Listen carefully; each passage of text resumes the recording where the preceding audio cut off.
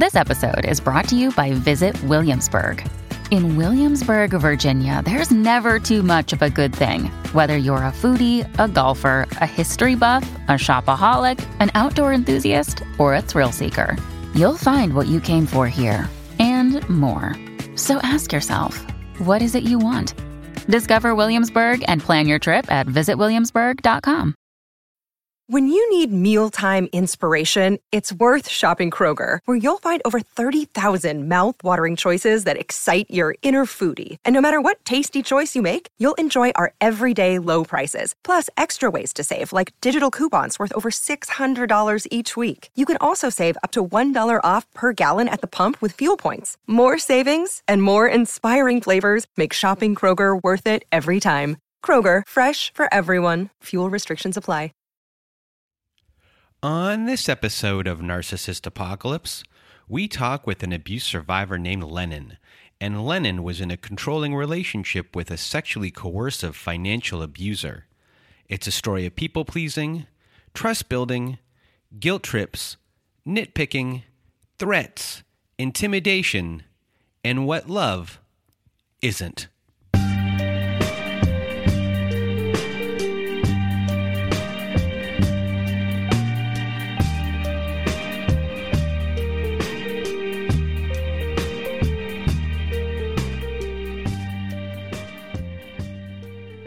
Welcome to Narcissist Apocalypse, everyone. I am Brandon Chadwick, and with me today we have Lennon. How are you? I'm good, thanks. How are you doing?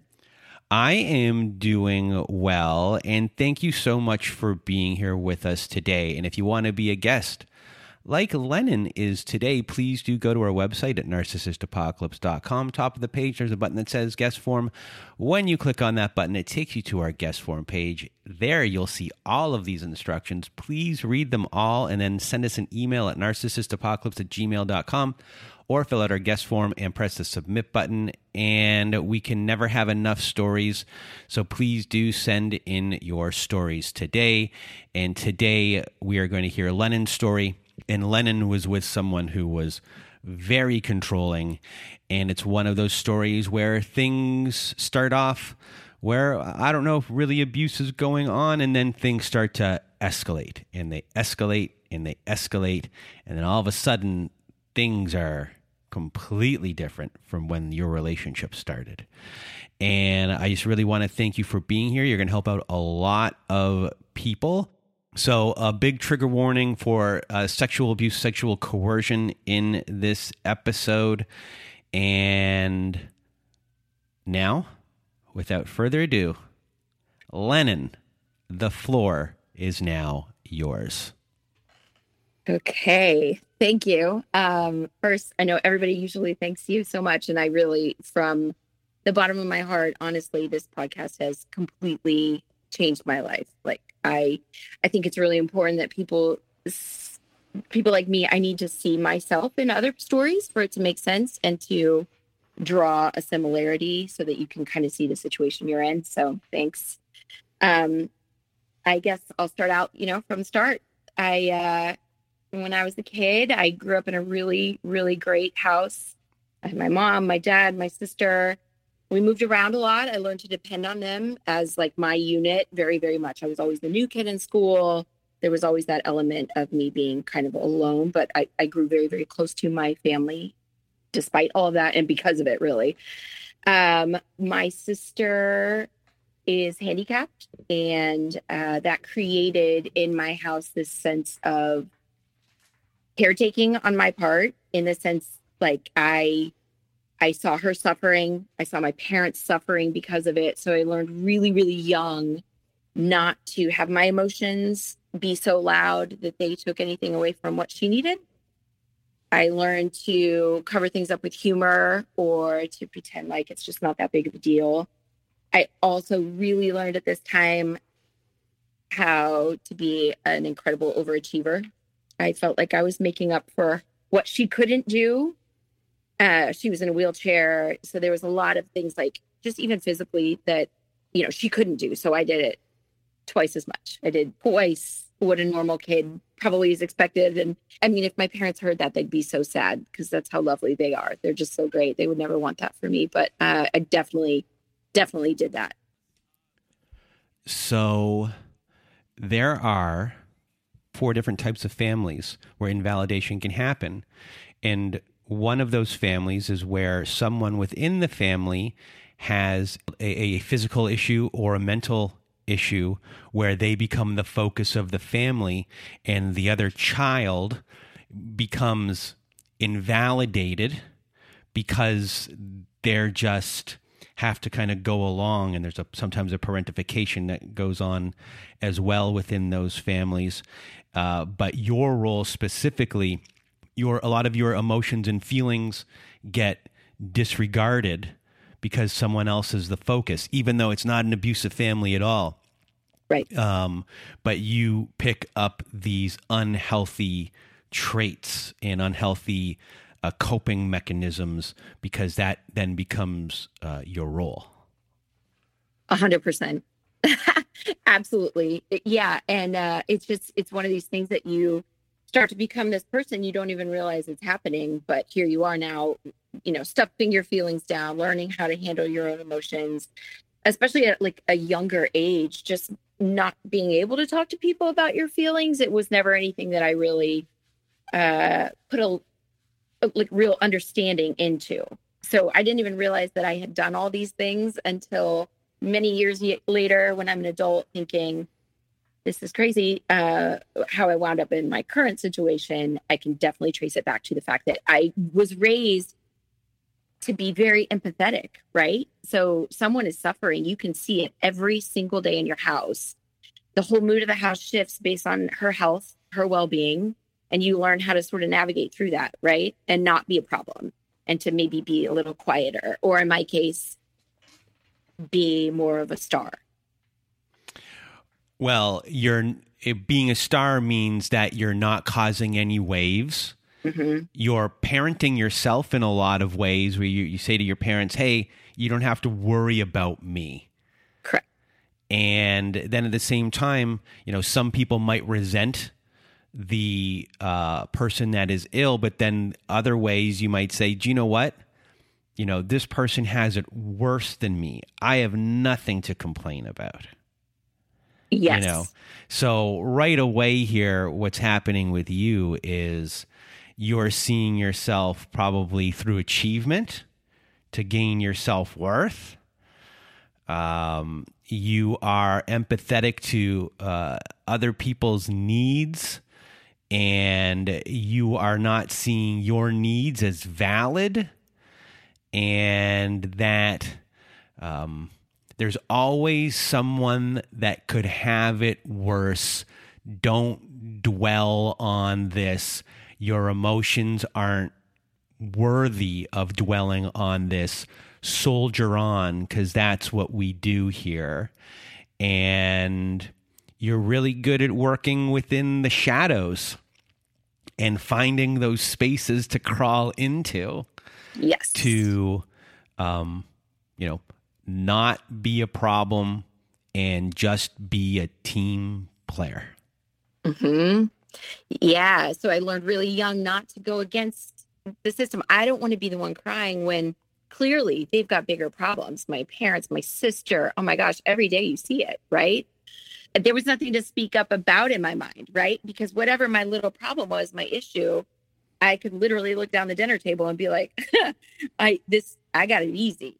You know what I mean? I can walk, I can do these things. So any problems that I'm complaining about, a boy at school or a grade in this class, it doesn't register. Would you even at least think it? Yes, I would think it. I would think, wow, I wish this situation was different. And then I really, at this time also, I began really looking around and thinking, I am the only one with this crazy life. I see all my friends, they all have siblings that are healthy. They're going on family vacations. They're camping. They're going to church. They're doing these things that we just simply could not do. Right. And so you start feeling really different and kind of isolated in that sense, maybe a feeling of nobody really understands. You're sort of an island, right? I knew nobody with a handicapped sibling growing up. ever. And even now, I don't really know anybody. And what was your what were your friendships like back then, and your dating life as a teen? I had really great friendships. So I was captain of sports teams. I was, very I would say well liked at school. I had a lot of really, really solid, good friends. I was very fortunate for that. One of my first boyfriends, I believe, he was one of my first serious boyfriends. He was an athlete in school, very, very popular, but he was like a bully. And I remember that thinking, and he just really adored me for some reason. I think it's, for whatever reason, right? And I remember thinking like, my gosh, this guy's like such a jerk, right? But he really is into me. He really likes me. And it's so nice to be really liked by somebody who's maybe not always nice to everybody else, but for some reason he wants to be nice to me. And that felt like a win to me. So I think that really kind of set me up for failure. And I should also speak a little bit about my relationship with my dad. So my dad is an incredible man. He's very, very intelligent. He's very, very kind. He's also extremely introverted, very emotionally closed down. I think all of his emotion, honestly, any that he had just went towards my sister. So there wasn't a lot left for me. And I, my love language is words. And I just never got that from him. I knew he was proud of me. He would come to my sports games. He would, do certain things, like he was involved in my life, but there was never that verbal thing. So even now when I talk to him, I'll say like, okay, I love you. And he doesn't say it back. And it's like the weirdest thing. But I think from a young age, I learned that I wanted that from someone. I wanted someone to tell me they loved me, to say it, but to mean it. And I know my dad loves me. It's not like that severe of a daddy issue. But when this guy in high school started, pursuing me and vocally telling me how much he wanted me to be his girlfriend, I was like, oh, okay.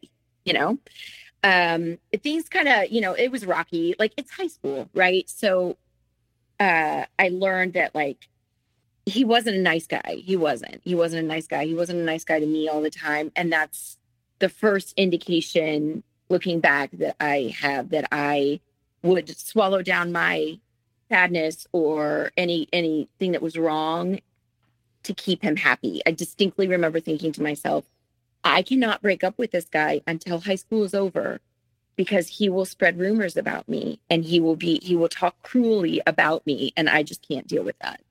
So I stayed with him, and it was terrible. I wasted years of my life with this guy just in high school because I was afraid of what he would say to me.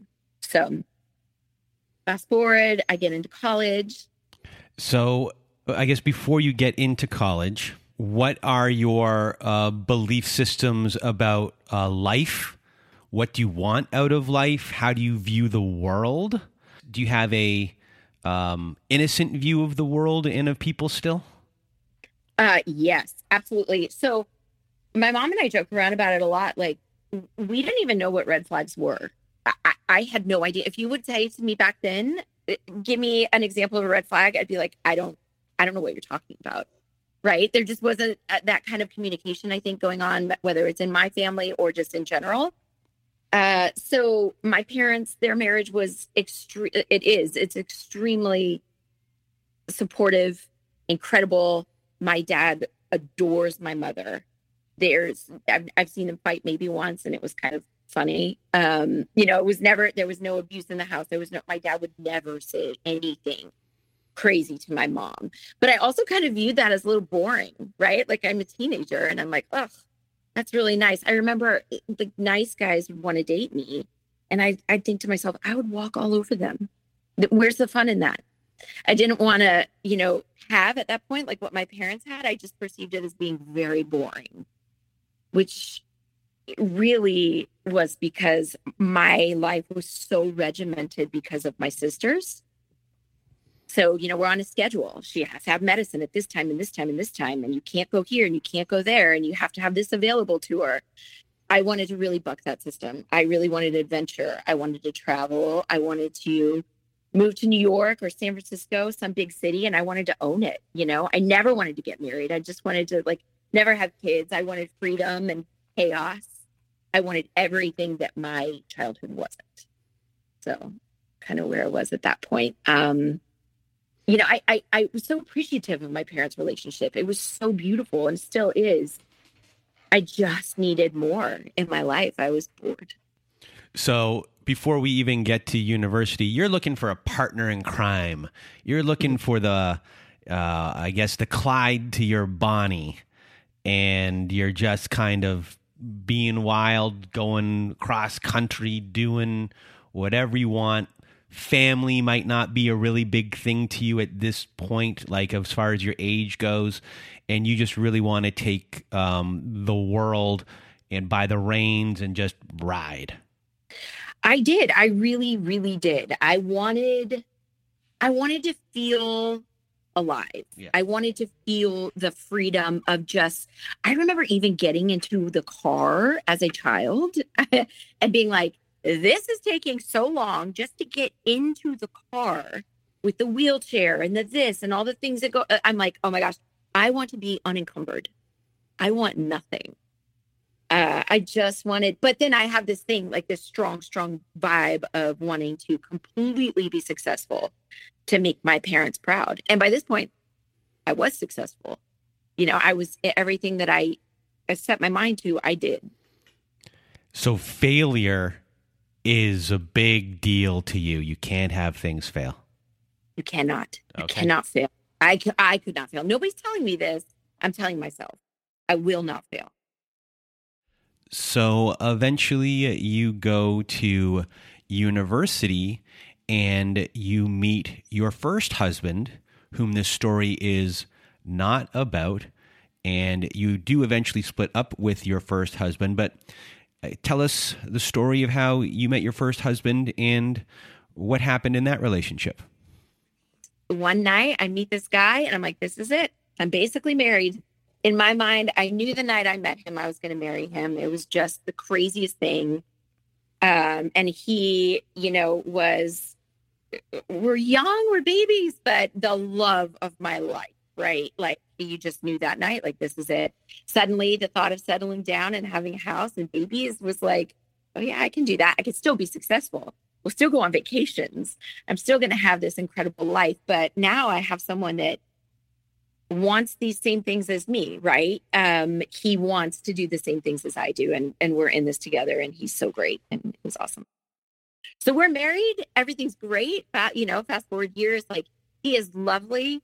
He is everything I've ever dreamed of in terms of a partner. He is funny. He is smart. He's a go-getter. So I love that. I love, like, he tells me he loves me. You know, he's very vocal with that. He's great. We end up having 2 kids, 2 very successful businesses, a dream house, all the things. And then one day he says, you know what? It's been 10 years of marriage and I'm kind of done. And he dropped the bomb on me. Like I was completely clueless. And things just, my whole entire existence just completely shit the bed.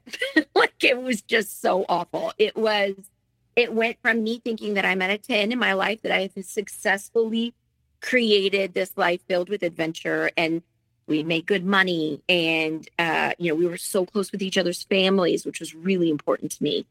So the rug is completely pulled out from me. And not only am I dealing with the feelings of like, my heart is shattered. I don't even have one left at this point, but I am deeply, deeply shamed because I have failed.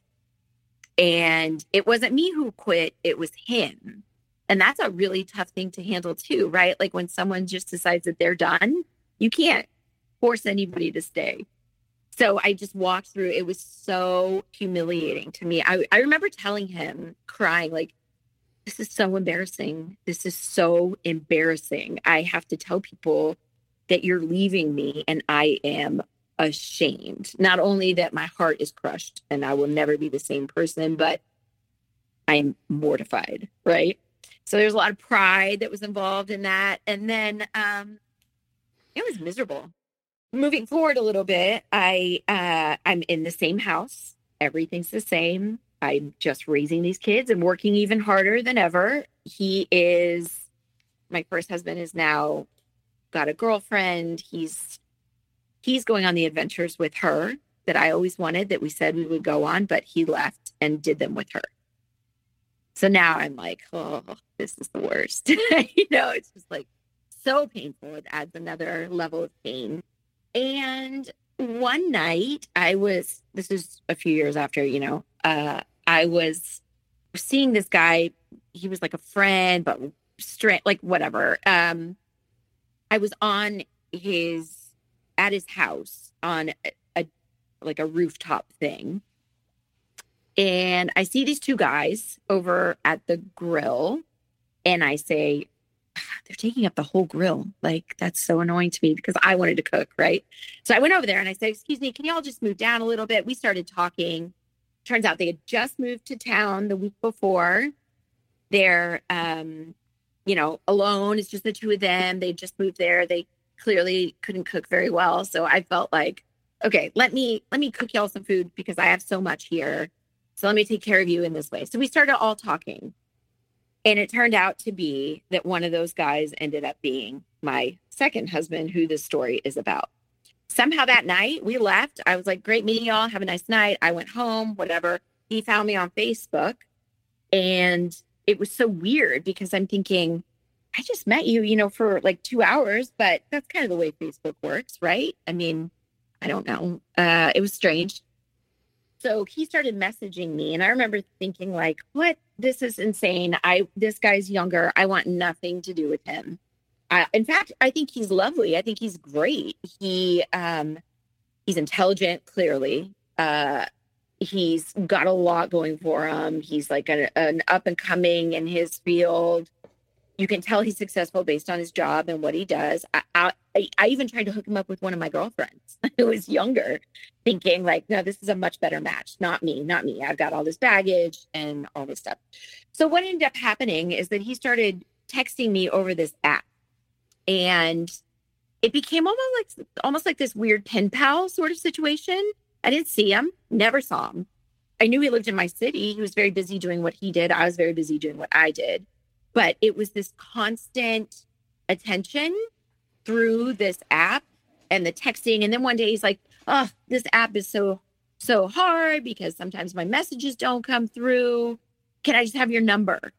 And I'll just text you on that. And I'm thinking, well, yeah, like now we're friends, right? So of course, now he has my number. So he sort of escalate in the sense of now he's got my number and now he's texting all the time and I'm texting all the time. And what I realize is that there are days when he is literally the best part of my day. Just him telling me like, good luck today at your particular job that you've got going on. I know you'll do great. This support from somebody, and honestly, like the attention that he was giving me filled a void in me that I just wasn't getting from anything else. But I was also being groomed and thinking like it was this weird thing because he would tell me how beautiful I was and how sexy I was. Which, when you're married for 10 years and have 2 young kids, that's not something that you're going to hear probably like all the time. But he was grooming me almost into making me feel like I was that. He made me feel that way.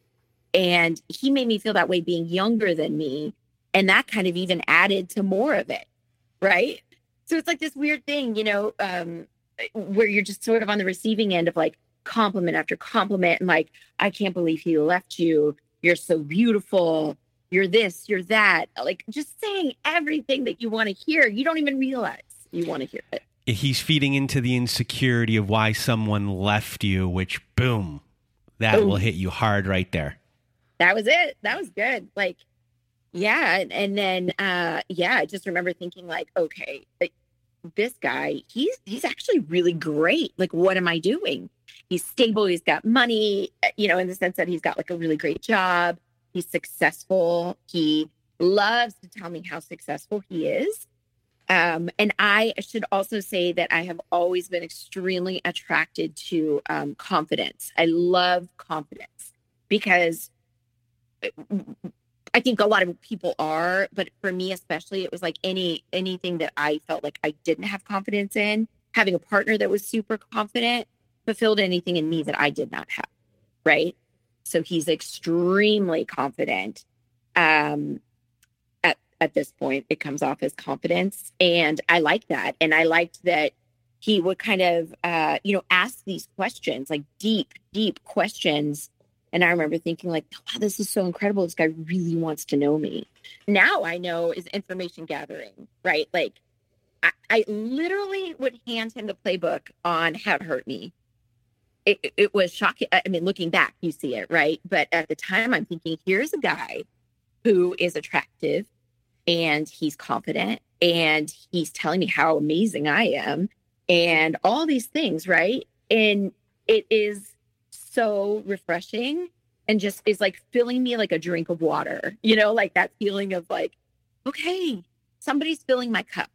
Just felt like someone cared. Someone wanted to know me. Someone saw me valuable.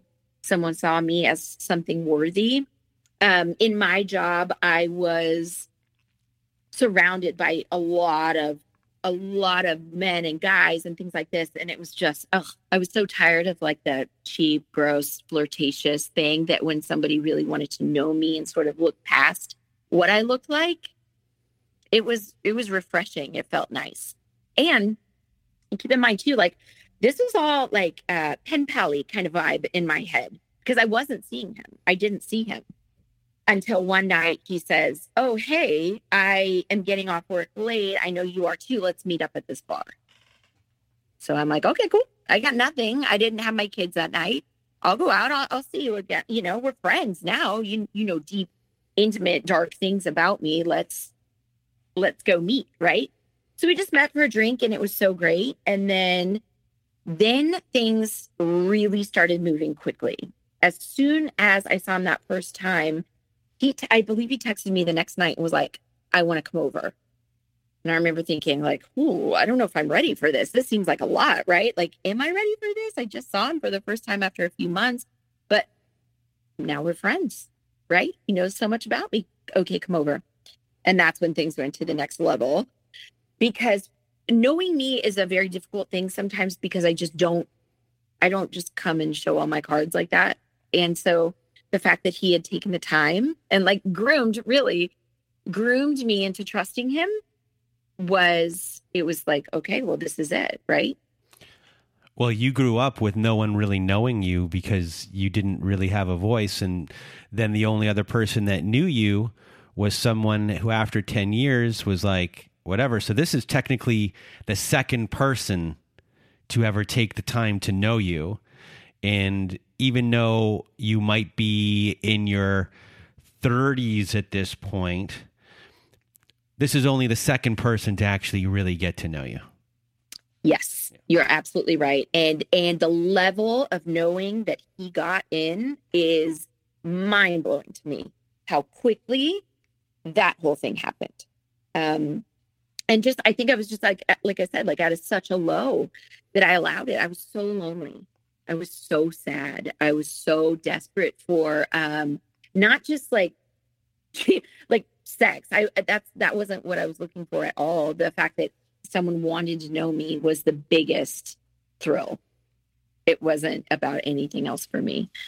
And then, so then we ended up getting together that night, right, when he came over. And I remember thinking like, I'm just going to do this once and then just be done with it because this is all too much. It's too crazy. I don't need this in my life.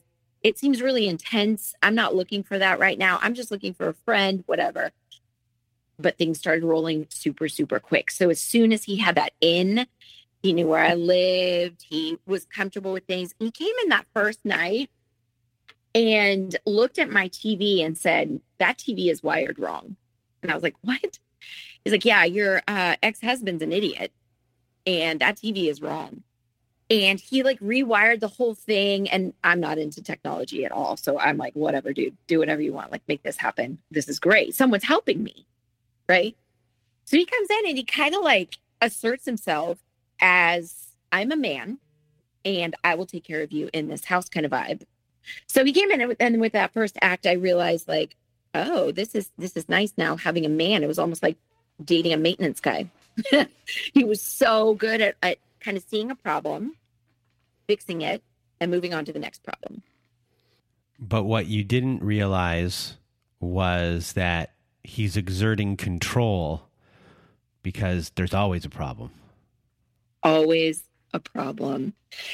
So the real next thing that happened, so now I'm still like, do I really want some guy in here, like doing all this? He's being helpful and I'm being ungrateful. I'm going to let him help because it makes him feel good. And listen, my TV's working better now, so I really shouldn't complain, right? The next thing happened, the biggest thing at this point that happened, it was like, painful. And it sounds so ridiculous, is that my garage was just a typical, for me, garage, right? A place to store things. It never even occurred to me to park in my garage. That just didn't even cross my mind. It's like a storage unit, essentially. And he walked out there one day and he was like, oh my gosh, this is madness. What is all this stuff? And I was like, oh, well, I have this over here and I've got that over there. He's like, let's organize your garage. And I thought, for me, there could be nothing that sounds more boring in my life ever, right? Like, no, let's go to a bar. Let's go get a drink. I would rather do anything in this world than organize my garage. But he's telling me it's a problem. And he's telling me he can help me. And he's telling me that he can fix it for me and that I'll be able to park in the garage. Then he played into, you'll be safer if you can park your car in the garage, and kind of honed in on that fear of mine of being alone at night, alone with 2 kids, that kind of thing. So I thought, okay, so I gave in. It took 4 days for us to go through this garage. And let me tell you, it was awful. He went through every single box that I owned, every single picture, every single note, every single ex-boyfriend little love letter from high school.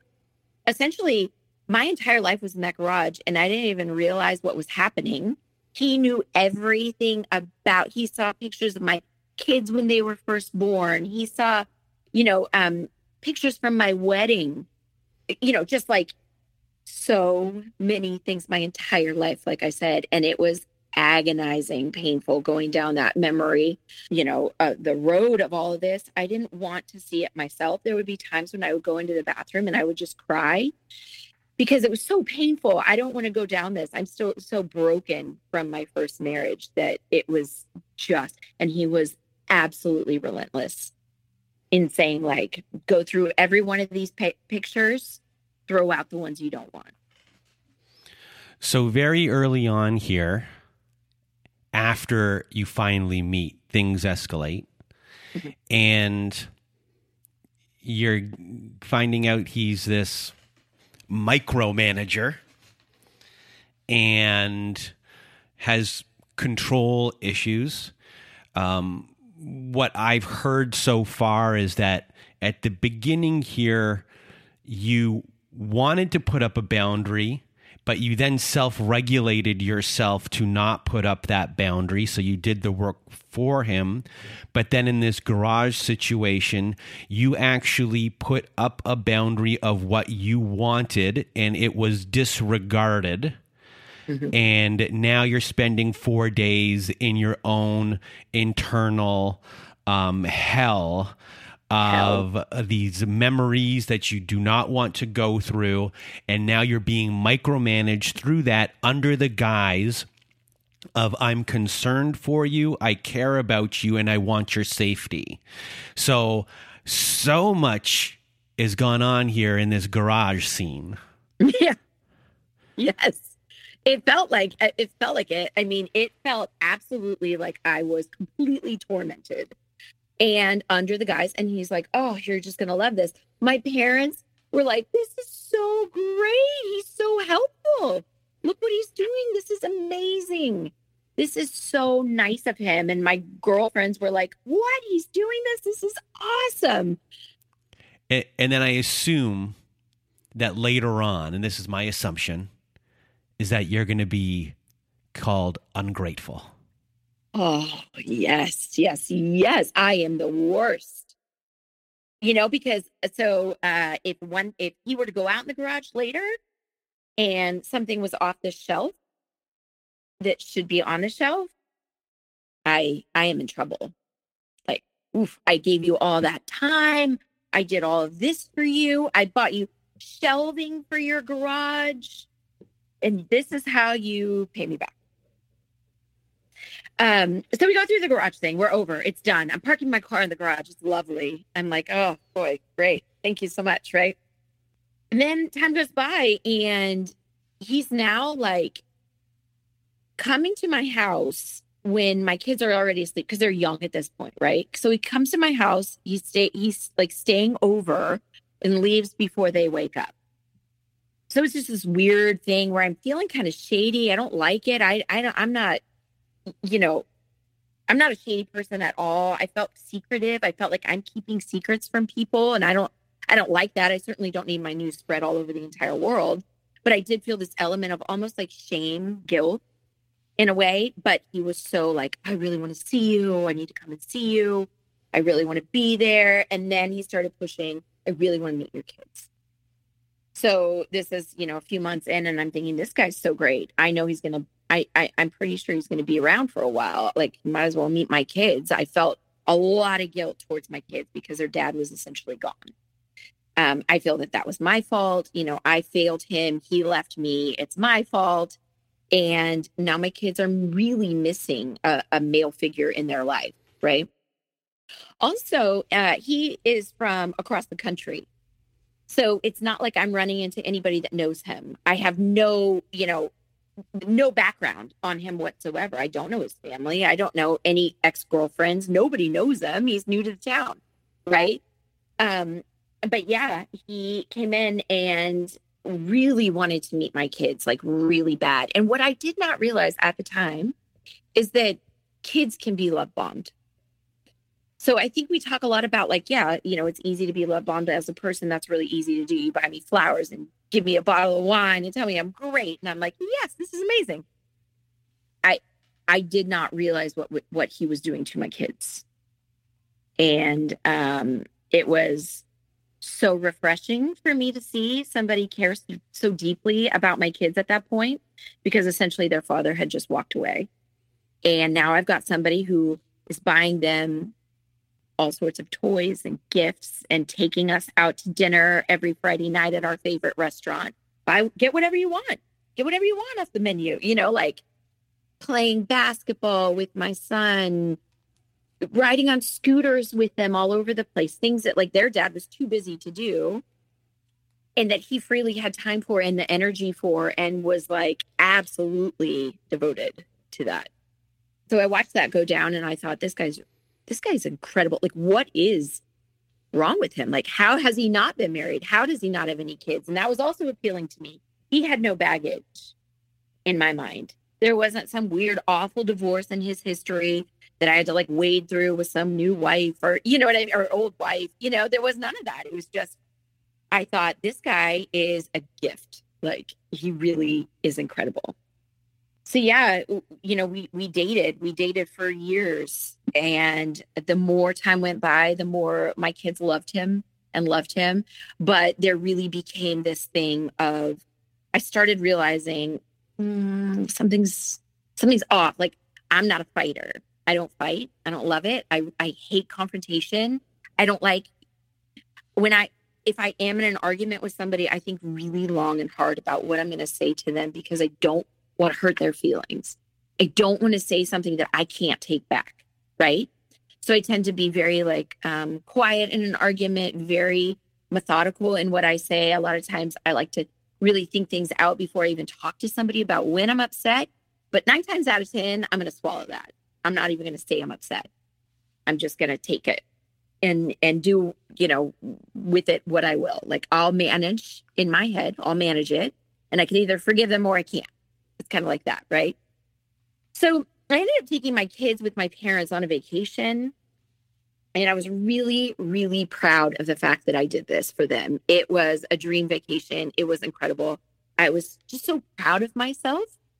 And I told him that I was doing this and that I was going. And this was the first time I saw a side of him that I thought, this is ugly. This is weird. He sat me down. I was sitting on a couch and he was standing over me with his arms crossed, telling me how irresponsible I was because I had student loans and I should be paying off student loans before I took my kids on vacation with my parents who are now getting older, and my kids are devastated. You know, they miss their dad. Like I was so proud of myself, right? And he just ripped that away and made me feel irresponsible, and I was ashamed. And I think it was the first time that maybe he felt comfortable enough in our relationship to flex any kind of power he had. I didn't invite him to go with us, and he desperately wanted to be invited to go everywhere with us, wherever we went. Like my son's birthday party, I did not invite him because I was like, I don't need that. Like, no way. My ex-husband is coming. Like, hard no, right? No, absolutely not. He was enraged that I didn't invite him to the birthday party. And then he lost his mind when I went on vacation. So things started creeping up. So I remember saying, like, this isn't it for me. This is completely strange, and I don't need this. I don't need to be micromanaged. I don't need that. I remember telling him one time, I have a dad. I don't need you to be a dad to me. And you more sound like a high school principal calling me into your office and getting mad at me for whatever reason. So it became little things. The garage, I would leave something off the shelf and he would be like, hey, what's this? And we got into this cycle of me just being like, yeah, gross. I don't need this. I don't want this. There's something off, right? So I could see it. So eventually I'm like, ugh, I can't take this anymore. And I broke up with him. And that's when the real love bombing happened. The gifts, flowers. I want to work this out. I love you so much. This is, you're everything I've ever wanted. I'm so sorry. I'll be different. I'll change. I love the kids. I miss the kids so much. Did they ask about me? These things. He would say things like, how can you do this to me? I'm trying to give you all this love. Right. And that spoke to me deeply because I remember thinking I had all this love for my ex-husband and he gave it away. He didn't want it. And that hurt so bad. And now here's someone doing the same to me. Right. So I felt guilty. Like, here's somebody who wants to love you and you're just being stubborn or stuck in your ways. You're not understanding that he's different, that he wants to take care of you. Right. So I'm like gaslighting myself, essentially, telling myself that this is love. So you two do end up getting back together, and his controlling and micromanaging behavior continues. And also what happens during this time is that he eventually moves to a different town. So you're not living in the same town anymore right after you get back together with him. So there is a long distance component to your relationship now. And then eventually you two end up going on a road trip weekend. So what happens there? Okay. So then we're going on this thing. We're on this car ride. It's nighttime. I'm trying to give him directions. And I realize, like, oops, we missed an exit. No big deal. No big deal. I say, oh gosh, you know what? We missed the exit. We got to get off and turn around. When I tell you that he completely lost his mind on me, I am not exaggerating. He was full screaming at me in this car about how irresponsible I am, cussing, saying all these crazy things to me about, what's wrong with you? You can't even give me directions right. Like, now look at us. Now we're and he would say my name only when he was mad at me. It was the weirdest thing. He would never say my name for anything. He would only say it when he was mad, to the point that today, when I hear my name, I hate it. I hate when I hear my name because it sounds like someone's angry at me all the time. But so he's screaming at me, and now I'm crying. Like, I've never had a man talk to me like this in my life. My father would never dream of speaking to my mother this way. I've never witnessed it. I've never witnessed abuse. I don't even know that this is abuse at this point. He's just completely losing it on me. We get back on the highway. It's like, I'm sorry. I was just really stressed out. Covers it up. And then I realized, like, well, I'm kind of screwed because I'm here for the weekend. I'm not going to cause a scene. I'm not going to make it worse. And I'm sure as hell not going to, poke him by bringing this up and fighting with him about it, because I don't know what's going to happen. I'm scared. Like, that was scary. So we cover it up and we move on. Like nothing happened. I did not want a repeat of that. And he said that he was sorry and that he was stressed out and he would cry. And I'd never really seen a man cry. My dad, that's not happening. That never happened. I saw my ex-husband cry one time over a death, a very close death. And that was it. So when I see this guy crying and telling me how sorry he is and that he loves me and he won't do it again, I mean, classic stuff, right? But I had never witnessed it. I had never seen it in any of my girlfriends. I'd never, I don't think I watched enough Lifetime movies at this point. Honestly, I had nothing to compare it to. So I remember thinking, this guy really loves me. This is love. So you're back together with him. You are scared of him, but you do eventually break up with him again. So what was the point that got you to that breakup? Was it a safety concern? No. How sad. It was not a safety concern. It was more just, he would come in for the weekend and completely control my entire weekend. Like, I don't want to go there. We're not going there. I remember one time at like midnight, he said, get dressed. We're going out. And I was like, what? No way, man. I'm not going out. He's like, I go out all the time for you. I go wherever you want. I want to go out, get dressed. We're going. And I remember thinking like, okay, I'm so tired. I don't want to go out. It's midnight. Like, but he's right. When I want to go, most times he goes. I do owe him this. It's that guilt, right? But then he leaves and it's like a breath of fresh air. I think to myself, oh, thank God he's gone. I can breathe again. I can do whatever I want. Like, he's still calling and texting all the time and we're doing this thing, but it's not the oppressive feeling of like him in my house, like nitpicking things that are wrong. Oh, are you going to clean that? Or are we going to, do this? Let's paint this area. Let's reorganize this area. What did you do here? What is this? You did this wrong. You load the dishwasher wrong. You, everything. Like, I could literally look around my kitchen as we speak and tell you 5,000 things that he thinks I do wrong in the kitchen. Or in my bedroom, like, oh, why isn't this hung? Why don't you color coordinate your clothes better? Why are your shoes here? Why, like this questioning, constantly making you second guess and justify to him why you do things. Well, I do this because I like it this way. That's not good enough. Why do you do it this way? We need, this would be more efficient. This would be safer. This would be cleaner. Pointing out my flaws, right? At all times. And then there's this part of me that I'm a pleaser.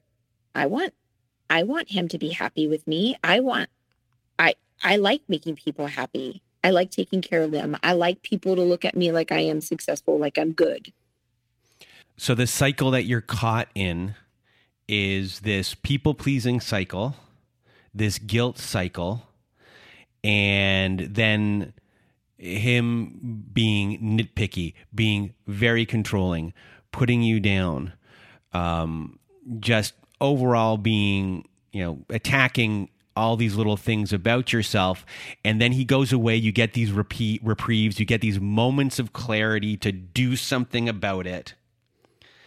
And then you do something about it. And then you hope that the cycle is over. But then somehow that cycle gets renewed.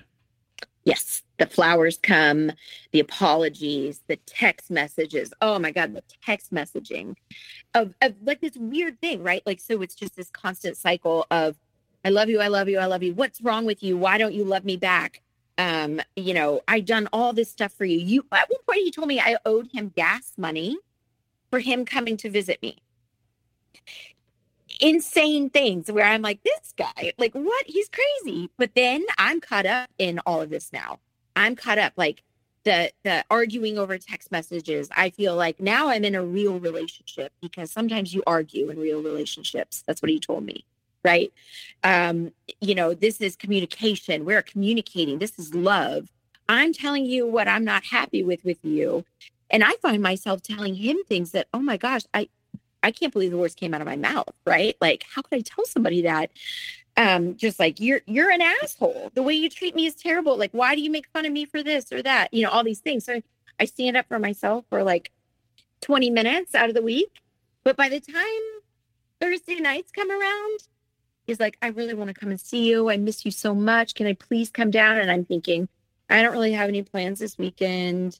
Okay, come down. And it starts again. And it is a weekly thing almost, because by the time Sunday night rolls around, I am like, done. Like, get out of here. Right. And he would not have lasted that long probably if he hadn't lived there and if we had those breaks, because it's easy for him to kind of fake it on a weekend. We'll have like one good weekend. It's easy for him to fake it during those two nights, essentially, right? Then you get into him like, why didn't you text me back? What are you doing? I'm like, oh my gosh, I'm working. Someone's got to run this thing, Okay, well, I was really waiting for this. And, you made me late to my next appointment because you didn't text me back in time. So now it's like even more of like, okay, a little tap dancing over here. Like, you better text him back or you're going to get in trouble. And that's what it turned into in my head. Don't get in trouble. You don't want to get in trouble. It causes problems. It's this whole thing. So just to point out to everyone that he is blaming you for being late when you did not cause him to be late at all. He's late all on his own, and he is putting it all on you. And who knows if he's actually even late. But what he's trying to do here is just get more control over you. And I just wanted to point that out for everyone. So what happens next? So then he starts putting on the full court press of, I miss you when I'm not with you. The reason why we fight so much is because I'm stressed out because I love you and I miss you and we are not living together. And if we lived together, you wouldn't have to work and you wouldn't be stressed out as you are. I will be the dad to your kids that they need. You need someone to parent them. You need health insurance. You need someone to love you and take care of you. And if you had these things, I wouldn't be so stressed out and fight with you all the time. And I thought to myself, nope. And another year went by of this. And finally, I just was exhausted. I was so tired. I was so tired of trying to run this company and taking care of my kids, fighting with him all the time, managing all the stuff that a single mom manages. I've got this mortgage, like all this stuff, right? And with him all the time, fighting, telling me that it could be easier if I would just give in. It's my fault. Because if I gave in, we wouldn't stress. We wouldn't fight about anything, right? We'll be so happy. And I did. I gave in. He asked me to marry him, and I said yes. So he's really worn you down here over time and comes up with a very convincing argument that you can actually grab onto in a way and say, yes, I am tired. These things that you're saying, they sound sensible. And even though part of you is tired, you're being worn down by him. This tiredness is being caused by him. And that's the real big trick here. So you're now convinced, but are you telling others? Does anyone know the depths of what's been going on here before any of the marriage proposal? Absolutely not. There are moments when, like, my mom and I would have these conversations and I'd be like, oh, he's so, like, feisty. He's so annoying. Like he does these things. Like no one's gotten under my skin like this before. And she was like, my mom's so sweet. And she's like, well, maybe this is good for you. Maybe this is good. Like a fight, like here's your passion. Here's your adventure. Here's your thing, right? Like this guy loves you. Clearly he keeps coming back after you break up with him 1,000 times. So now I'm getting my mom's way in and we're very close, thinking like, okay, maybe she's right. Maybe this is it. Maybe this is what love is this like challenging sort of vibe where you want to rip your hair out. And you hear about this, right? Like romance novels are like, oh, he drove me crazy. We're in love, and I honestly believe that I thought I knew what love was with my first husband. And it was very much proven by him. Like that's not what love was, right? In my mind. And so here comes this guy that's a complete 180, telling me things like he loves me. I'm so sexy. I'm so beautiful. I'm hot. Like I look so good. How could anyone ever dump me? This is so great. Also, I can't, clean my house correctly or do the laundry correctly, which I've been doing for, 100 years, it seems. And so it's this like weird dichotomy in my mind between what is love and what isn't. I don't even know. Right. But my mom's telling me now he could be really good for you. He really loves you. My friends are telling me like, wow, that's really great. You're going, he bought you that. That's super cool. He would, buy things for me that I couldn't afford and take care of things for me and things that I just hadn't had. Right. And I'm so tired. So finally I said, fine. Yeah, okay, this is great. And I remember the night he proposed thinking, I felt ashamed. I felt like I didn't want people to know. And that was hugely telling looking back. But at the time I just thought, no, I'm embarrassed because a second wedding, like that's embarrassing to me. I don't want a second wedding. I just want to kind of run away and leave. We ended up getting married. And as I want to say, we ended up getting married on our way moving to where he lived. I'd pack up the kids, sell my house, pack up my kids. We're driving out there. It was around Christmas time. And my daughter and I thought it was funny. We, in his car, we changed one of his radio stations to play Christmas music. Funny, whatever, it's Christmas. And he called me. I'm in my car driving. He's in his car driving with my son. I've got my daughter. And he starts screaming at me, telling me that I missed the exit I was supposed to get off of to meet up with him. And also, why did I think that I was able to change the station in his car, the programming in his car? These insane rules, right? That I didn't even know were rules are now being dropped on me where I'm like, shit, like I can't joke around with you. There are no jokes. And I love laughing. I mean, that is like my thing, right? Like I'm very carefree, obviously. I love that. I love my kids and we laughed all the time. We did harmless things like that with each other all the time.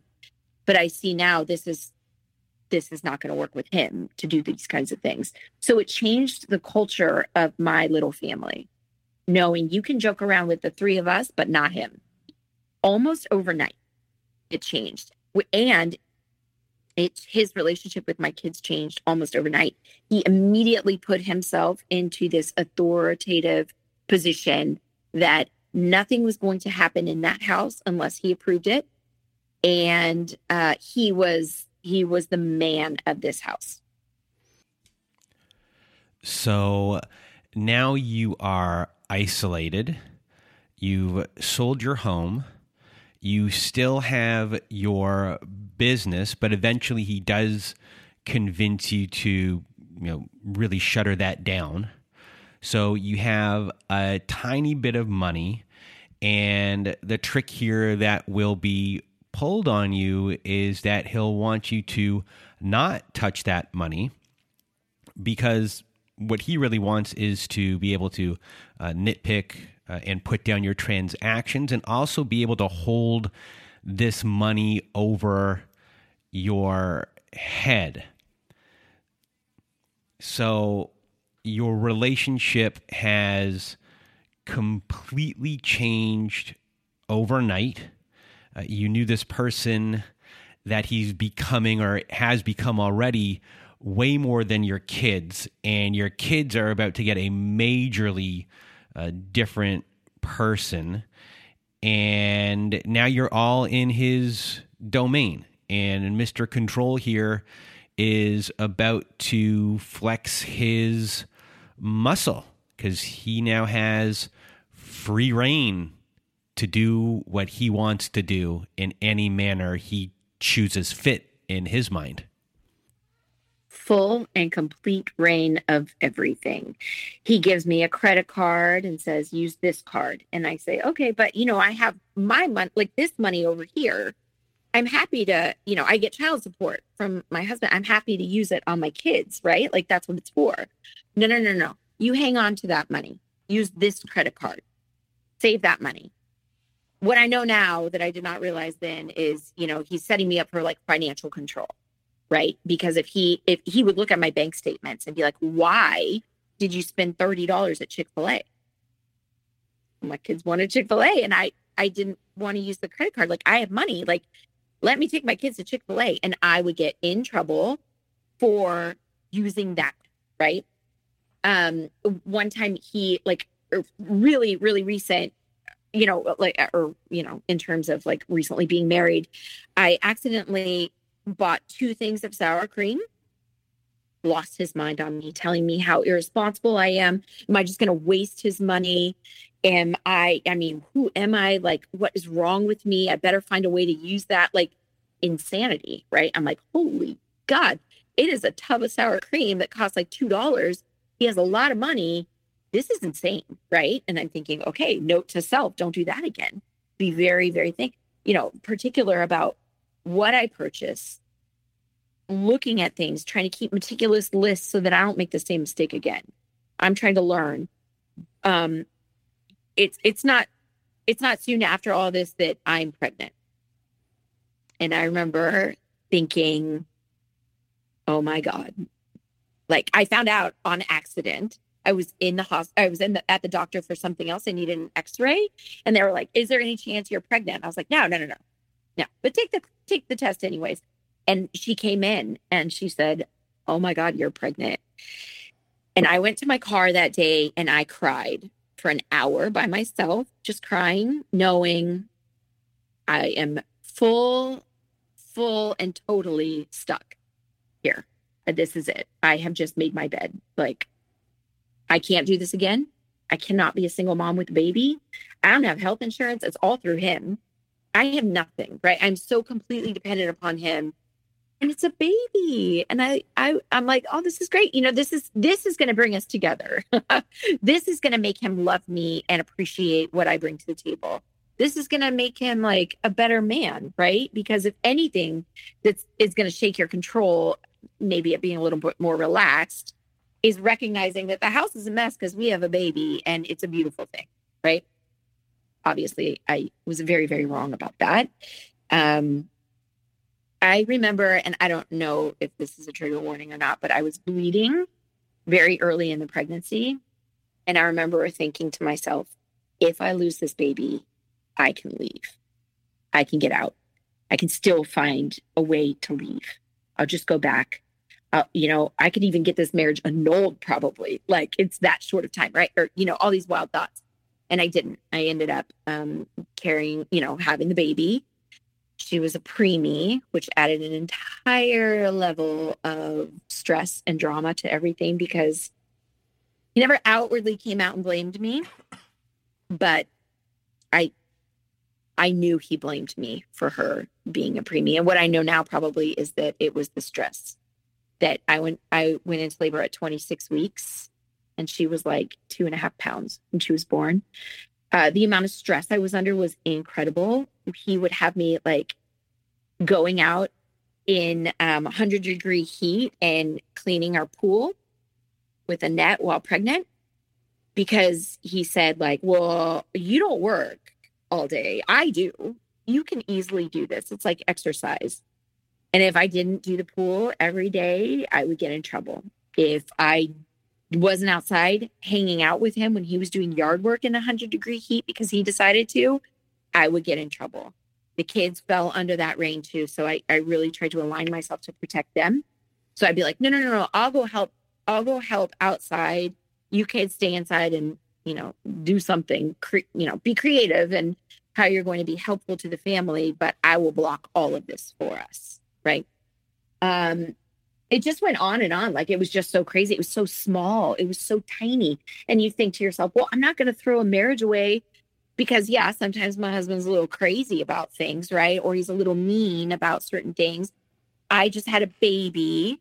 She's healthy now. Like, we're here. I can't leave. Where am I going to go? What am I going to do with 3 kids? No way. And also there was this insane, extreme shame. There is no way I'm going to be divorced twice. Like, are you kidding me? Not me. So that really kept me there for a very, very, very long time. As things start progressing in our marriage, this is when like the sexual coercion really, really ramped up.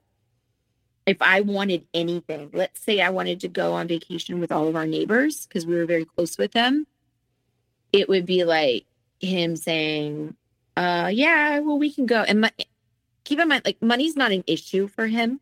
So he would say, well, if you want to go, you know what you need to do. And I remember being like, oh, great. Okay, well, I do want to go. Of course, I want to go on vacation, right? Like, my whole thing was just like getting out in the world and seeing things and being adventurous. And now I have kids and I have money to do this.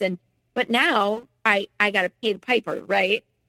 So if I didn't want to have sex, or if I didn't want to do whatever, not only was I in trouble, but my kids weren't going to get to go on vacation, and neither was I. Or my son's team that he was playing for was buying these bags that everybody gets. He's like, well, if you want him to get that, you know what you need to do. So soon after all these things started happening, I really started feeling like that's all I'm worth, is cooking him dinner, taking care of his child, and sex. That's it. That is the only thing. And even then, as time progressed, he started complaining about the dinners I made. He started telling me that, yeah, you had sex. Like, we did it. But guess what? It wasn't that good. You need to try harder. So even the things that I was good at, bare bones, right? Now suddenly I'm not even good at those. He would say things like, oh, you read that book there was a book that I had about like raising sons, right? Because I was really concerned being a single mom, raising a son. I don't know how to raise a son. I've never done it. I read this book on how to raise sons. And he's like, oh, clearly you never read that book. You are a terrible parent. You don't parent. You're not forceful enough with them. You're not assertive enough with them. You need to punish them more. You need to let me take care of this aspect. You like all these things, right? So anything that I thought I was good at is slowly and surely being stripped away, to where I think to myself, I'm not good at anything. I'm not good at anything. I'm not even pretty anymore to him. The things that he like really told me at the beginning, I'm not even that. I am nothing. Like, I bring nothing to this table that he is appreciative of. And are your children voicing displeasure about him at this point? So my daughter was always his favorite, younger, right? He loved her. The bond that they had truly, in my mind, was one of the things that I thought, I need to keep this man in her life, because I want her to see what a good man is, that a good man sticks around and that a good man is solid and you can count on him. As soon as she turned 11 and started having opinions, as 11-year-old girls get, right? The flip switched completely. And now they are mortal enemies. My daughter hates him. The things she would say to me, like, why do you let him talk to you like that? Why do you let him treat you like that? And now she's getting older and older and older. And I'm thinking, shit, I got a real problem here, because my daughter is now seeing that, number one, men leave like her father. Number two, other men are just horrible sometimes. And they say terrible, terrible things, right? And I don't want her being raised in a house where she sees these things being said to people, to her mom, to her, to her brother. I'm looking at my son and thinking, my God, I don't want him to grow up and treat women the way that he's treating me. Because by now what's happening is that when he wants to yell at me or have a conversation with me, is what he says, he calls me into the bedroom. And these bedroom talks, he is relentless. Like, come here. You need to come up here. Come up here now. And I'd be like, oh my God, I could either stand my ground and get into a match with him in front of my kids, which I am adamant that I'm not going to do. Or I just acquiesce and I give in and I go and I take it. I apologize and we move on. So these talks would last sometimes up to 2 hours. One time I got a 2-hour lecture on how an ice maker works and how I messed up the ice maker in the refrigerator. I did not. It's these rants of just how wrong I am, how right he is, how much he loves me, how if I would just do this, this, or this, everything would be better, and that he's sorry and he loves me. Come and give me a kiss. It's all over. But these are like 2-hour increments, and they are happening more and more frequently to the point where at the end, like, I'm like, okay, first let me, pour a giant glass of wine, suffer through this. I'll drink my wine while you rant. Sometimes I would try to like fold my laundry while this is going on. And then he would say, look at me. What are you doing? You can't focus on more than one thing. You need to look at me. So I'm just sitting there staring at this guy as he is just ripping me apart for whatever reason. One time he wanted to have this fight with me, this argument. I'm sitting on the couch with my daughter. He says, if you don't come upstairs right now with me, I'm going to tell her what her birthday present is. It was her 16th birthday. And it was a huge gift that I had worked on. It was a big deal. So he's created this like no-win situation for me. I'm not going to sit there and fight or else my daughter loses. And he knows it. He uses my kids absolutely as a weapon against me. He knows that you can say anything to me. You can do anything to me.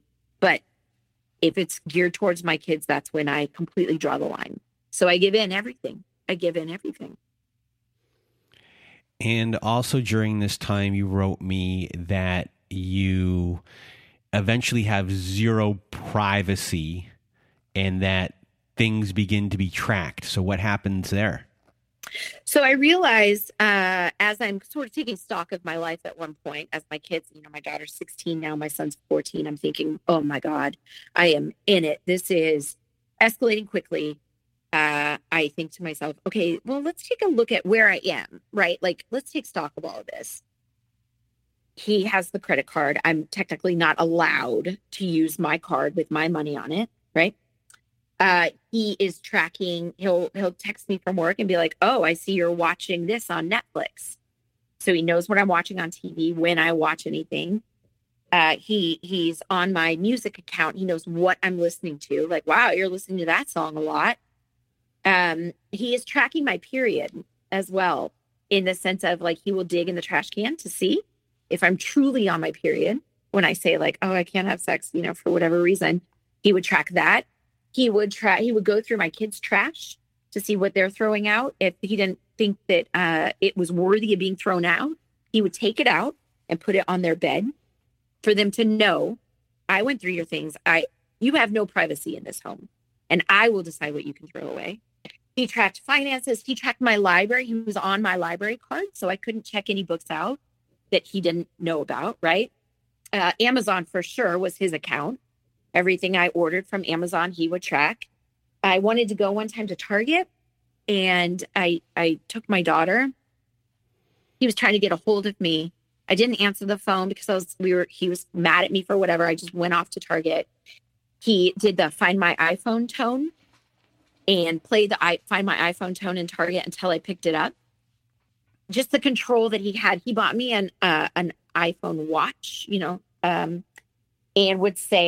and would say, why aren't you picking up your phone? I know you can get your text messages. That's why I bought you that watch. And to this day, I can't wear that watch. It completely triggers me. I was like a dog with a collar. And if I did not text him back immediately or call him to engage in whatever he was pissed about, there was even more trouble when he got home. I was just like, how did this happen? You know? You're in a prison and he's the evil warden, and all of you are being controlled and being monitored. Every little thing micromanaged. You know, the only thing that you're allowed to do really is go to the bathroom, you know, when you want, it seems. Everything else can have some repercussion, even food as well. Right. And mentioning the bathroom, there would be times that I would lock the door. I'm going to the bathroom, right? He would just unlock the door and just come right in. I'd be in the bathtub and he would just unlock the door and come right in. Why are you locking the door? I'm your husband, you know, these kinds of things, right? And I'd also like to point out that, like, I was in a very beautiful prison. From the outside, my house was a dream house. Like, so pretty, so beautiful, in the perfect neighborhood. I'm not kidding. I'm not exaggerating. The neighbors were also great. They were my best friends. We had this, like, it was this so perfect from the outside looking in. You would never suspect him. You would never suspect. He was successful at work. He's winning national awards, right?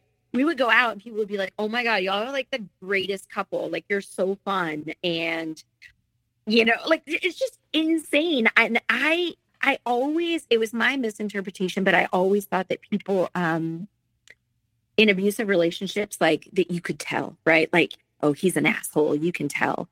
I understand, like, she's naggy, or, you know, like, I did not realize how silent it is and how it just creeps up on you. You don't even realize what's happening. And I'm not telling anybody. This is humiliating. I'm embarrassed. I am so embarrassed that I got myself into this situation. I'm embarrassed that I let it happen. I'm embarrassed that he's telling people, like, you know, oh, she's so messy. She's, you know, oh, I got to go home and clean because she's not going to. You know, these things aren't true, but he's telling people, like, oh, you know, it's embarrassing. Like, these kinds of things about me. I just had no idea. I didn't know. So eventually you do end up going to see a therapist, and that therapist gets you to read a book. So tell us about that. So he's harping on me. He's telling me daily how awful I am. I remember one time I looked at him and I said, oh my God. I said, I don't know how I even have friends based on how you tell me how I'm so awful. I have so many friends. I have the most incredible group of friends you could ever imagine. I don't know why they like me. I am deeply now concerned about myself. I think I am a horrible person. One of these days, all these friends are going to wake up and be like, wow, she really is terrible, just like he says she is, right? So I said, hey, let's go to therapy. I said, I don't believe that marriage should be this hard. And he said to me, what do you know your husband left you? And that was like, I never had the breath taken out of my body from something that somebody said before, but I was speechless. That was like a huge moment for me, thinking like, oh my gosh, he will literally say anything to win, right? He's a dirty fighter, clearly. So I said, okay, that's it. You tell me that you can't go to couples therapy because of your job. Fine, I'm going. I'll go. I'll do that. I'll do the work. I'll do the hard work. It must be me, right? So I go and I call first and I said, listen, I don't know if my husband's abusive or if he's just an asshole. And she laughed and she said, I would love to talk to you. And that's how I got in. And I started the first day. She said, I kind of explained some of these things, right? And she's like, let me ask you this. Does he rage at you like this in front of other people? I was like, no, he saves it. Like he only does it at home when we're alone. She's like, that's a huge sign. And I had no idea, but that shows that he can control it. Like he's controlling his anger enough to know that it's wrong to do in public. So he does it at home. And that's a huge, huge red flag. I had no idea. I didn't know. So she tells me to read the book, Why Does He Do That? And by Lundy Bancroft. Is that it? Oh, yes. It should be the first book everyone reads. I promise you, that book and this podcast saved my life, because I was on a flight. I was on a 6-hour flight reading this book. And I'll never forget it. I covered the front. I covered the cover with contact paper because I was so embarrassed. I didn't want anyone to read the title of this book, that I was in this situation, right? Like, I'm ashamed. And I'm highlighting page after page after page. I could have highlighted the whole book. And at the end of the flight, I remember thinking, shit, I have a major, major problem. I am absolutely in an abusive relationship that was dressed up really pretty on the outside and looked really good. And this is bad. And at one point, my therapist said to me, what are we going to do when he hits you? Because by now he started blocking my exit as I'm trying to leave the room. I'm so fed up with his crap, right? That I'm trying to leave. And he is physically blocking my exit. He is getting physical in the sense of, he said, if you keep laughing at me, his ego is so big that he can't stand to be laughed at, to made fun of. He can't be the butt of any joke, nothing, right? He told me, if you laugh at me like that, I'm going to hit you. And my daughter heard. And she ended up Snapchatting one of her friends that, oh my God, I just heard my stepdad threaten to hit my mom. So things are getting messy. All the protection that I thought I had in place protecting my kids is not happening. His ire, his angst and anger has all turned onto my daughter, but also my son. He's just nasty to him. Like it's a miserable existence for all of us. It's almost like, so one of the things that would happen is that he would come home from work, and the garage, he'd push the garage door and my kids would scatter like little cockroaches to their rooms. It took a year for me not to be triggered by a garage door opening. That feeling of, oh my God, looking around, do I look okay? Does my house look okay? Is there a Play-Doh on the table from our child? Those kinds of things started coming into play. So she tells me, what are you going to do when he hits you? He will hit you. And that's when I thought, that's it. I'm not letting my kids see this anymore. This is crazy. It's madness. She compared some of the things I said to that movie, Sleeping with the Enemy. And I remember watching that as a child and be like, this shit's crazy. Then I remember thinking, this is me. Because now I'm literally laying this groundwork. So I have to somehow separate, not separate finances, but start a nest egg over here that he cannot reach, he cannot get it, and he cannot know about this, right? I have to check out more books at the library, but I couldn't check out books and I couldn't open another library card because he's on mine. I can't order books from Amazon. I can't have books physically here, and I can't listen to them on my phone because he has access to everything. So what I would do is I looked up the story times at the local library, would take my toddler there for story time. She would sit there and listen to story time, but I would read books on abuse. So I had 1 hour every Tuesday and every Thursday, and I would read. And I'm a very fast reader, luckily, but I got through a lot, right? And then, you go through and you're trying to separate okay, TV, who cares? All these things, right? But you just realize how deep you are into everything. And then, I started a little company, a side company, and I knew it was insignificant enough with the money I was making, and a lot of people paid by cash. And I would literally send this cash to my mom, piles of cash in the mail. I could not track it. I could not send it through the post office because he could track and be like, what did you ship? I see shipping on our credit card statement, right? They'll just throw stamps on it and be like, here's $500. If it gets lost, it gets lost. But if it makes it, that's great. And that's how I started saving money, because it was so inconsequential, that amount of money for him. He never really paid attention to what I did anyways for this kind of work. And I just said, Mom, I need you to hang on to these things. really don't ask questions. You know, she was tuned into it by now because I confided in her. And also what I wanted to point out here for people is that even though you had money previously in an account from your home and from whatever you had from your business, in this spot you're in while you're also earning money and earning in cash somewhat secretly. He knows kind of what's going on, but has really no idea how much money you are actually bringing in. With a financial abuser like this, you know, he's cut off what he thinks is a major source of income for you. So you only have this certain amount of money. He pretty much knows how much money you have there from the house.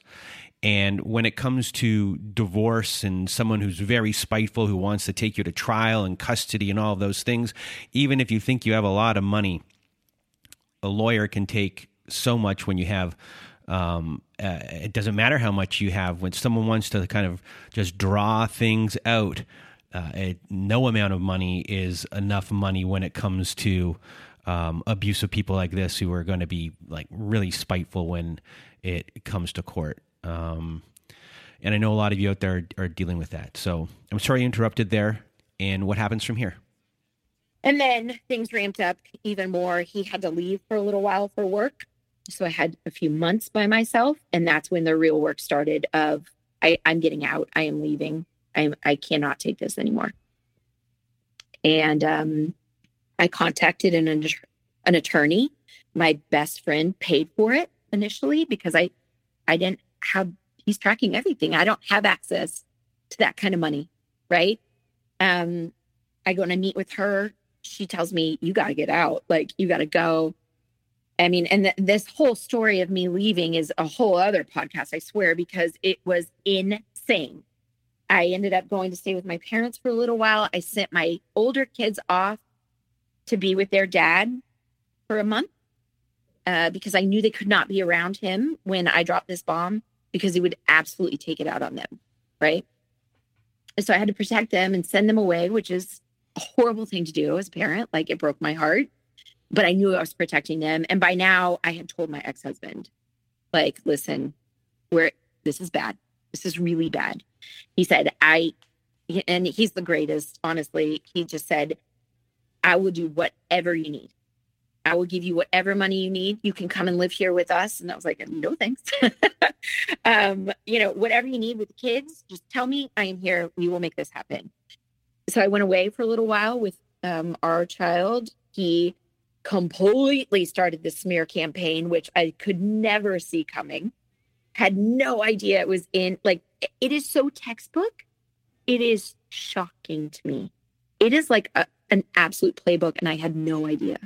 I didn't know that people did this, right?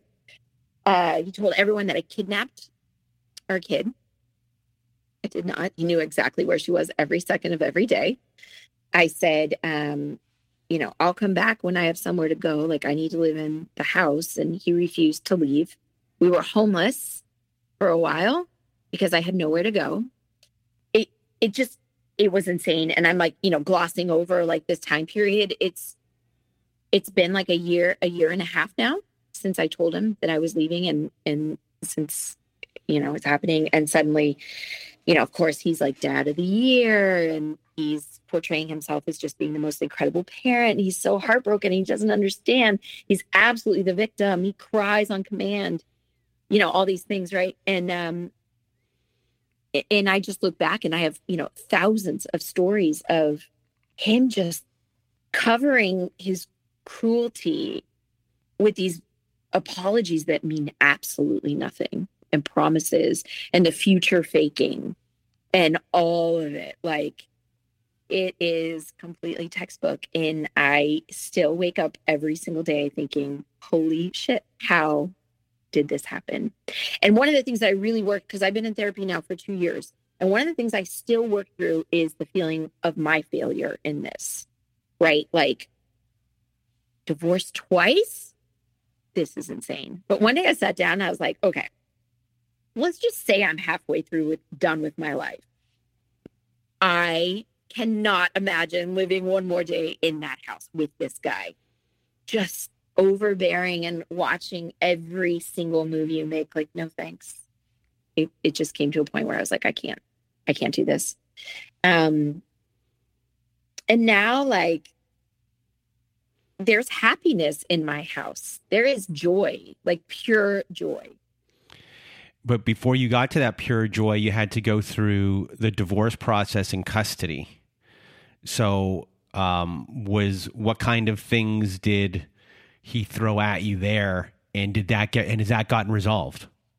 No. So we are still in the thick of the divorce. We are still going through this. I filed for 100% custody. He filed for 50. So, we're kind of waiting to go down this line of a trial because I really want to go home. It's all I just want to go home, and he won't allow that. And I was very wary at first of, God, I don't want to talk about this abuse. I don't want to out him. This is shameful. This is embarrassing. He should be mortified, right? And I think he counted on that for me. I think he really, really believed that I wouldn't say anything.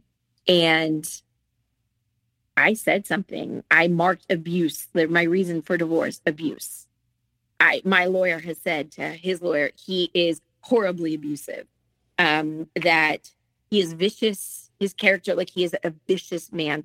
And then my therapist is willing to be a witness on the trial.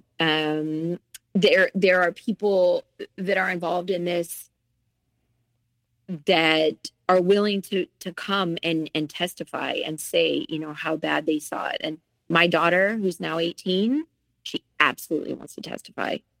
My son wants to, like everyone wants this like sense of justice, right? But it has been very ugly. I never really knew what like an ugly divorce was because my first husband and I were so nice to each other. I was heartbroken, but he was so good to me, and I just loved him so much, and we just always wanted what's best for the kids. That was very easy. But have you ever heard that saying, like, if you ever really want to know a man, divorce him? It is so true. It is so true. The character of someone just completely comes out. He knew we were homeless. He lived in a 5-bedroom house by himself while we were homeless. I carried around, 3 kids, a cat and a dog. He threatened to send my dog to the pound. The cruelty that he can exert on people is just mind blowing to me. That's one of my problems, right? Like, it's hard to play chess with somebody when you can't fathom the next horrible move that they're going to make. You can't. So I would be like, what's the worst case scenario here? Well, worst case scenario is I am homeless. So now we're living in like Airbnbs. I have a few friends out here that I would like stay with, but keep in mind, I have 3 kids, a cat and a dog. Like, we come with a lot of baggage. So I'm hopping houses all the while. He knows, and he's just fat and happy in that house, unrelenting, refusing to move. Cut me off completely financially. I should mention that. Everything. Kicked me off our phone bill right away. So he could track what I'm doing, but I could not track what he was doing. And there's actually a domestic violence clause in some carriers of phones. I don't know if you know that. I did not know this. That if you have a court order, they will immediately be able to remove you off your contract and get you over to something else so that you can't be tracked and stalked anymore. But you do need the court order, and I didn't have that at that point. So it was like, cut me off the phone, having access to that, cut me off of every single credit card, every bill changed. I could see the money just being swiped right out of all of our accounts.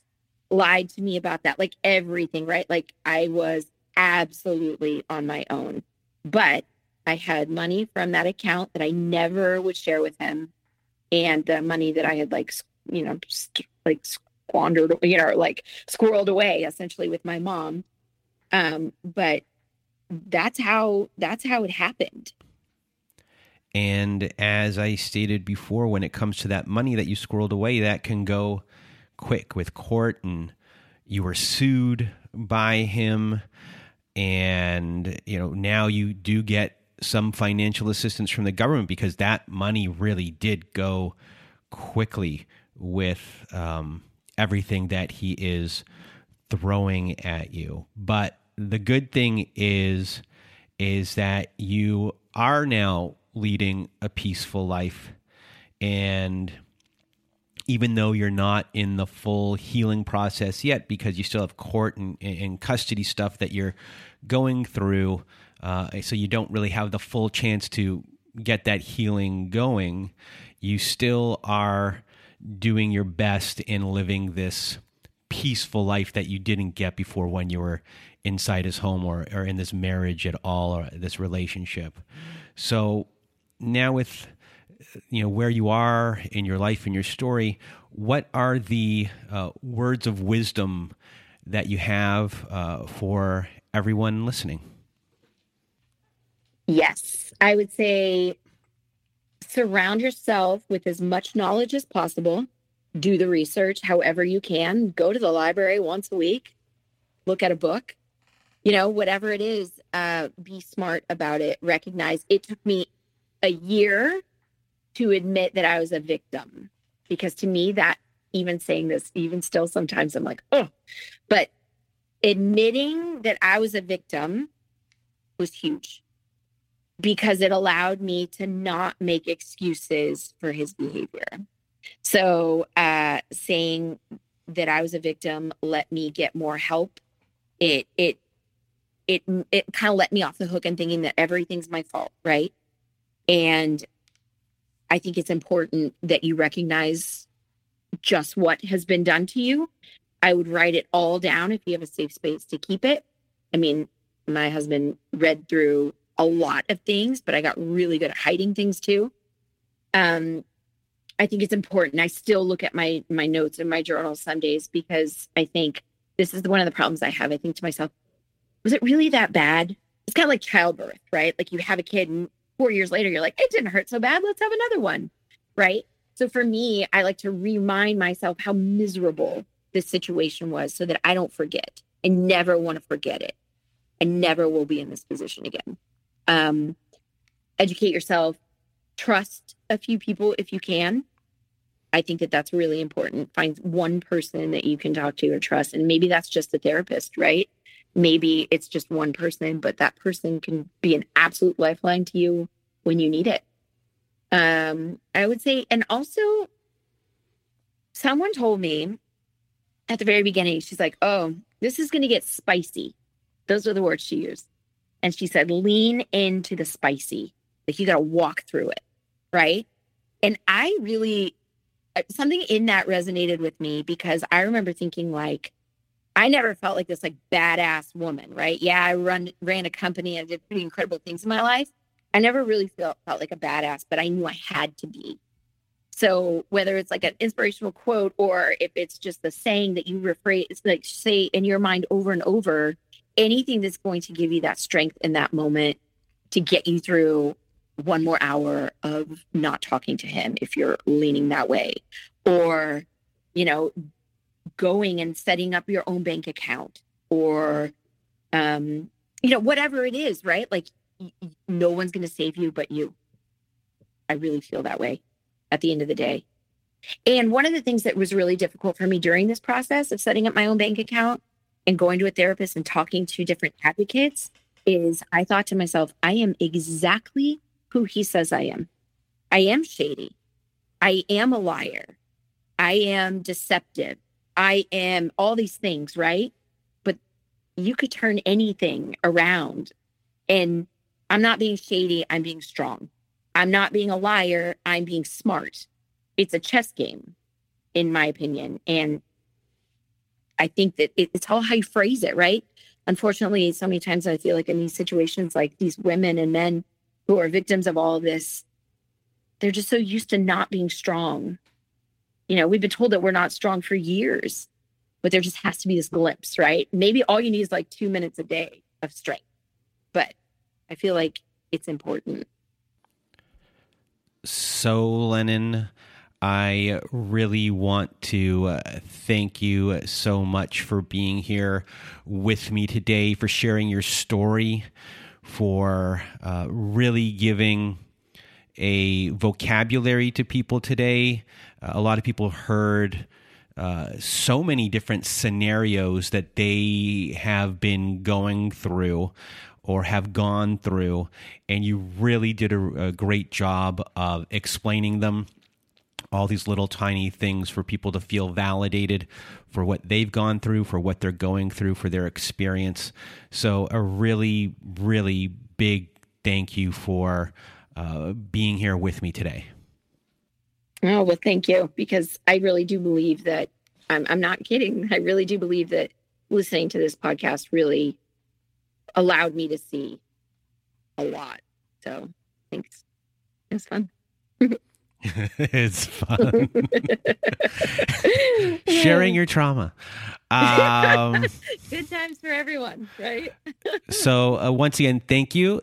And for those of you that want to be a guest on our show, like Lennon was today, please do go to narcissistapocalypse.com. Top of the page, there's a button that says guest form. When you click on that guest form button, it takes you to our guest form page. Please read all of the instructions that are there and either send us an email at narcissistapocalypse.com or fill out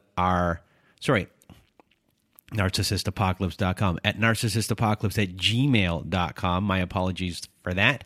Or fill out our guest form page, press the submit button, and please do read all of the instructions and send us everything in the format that we ask for in our instructions.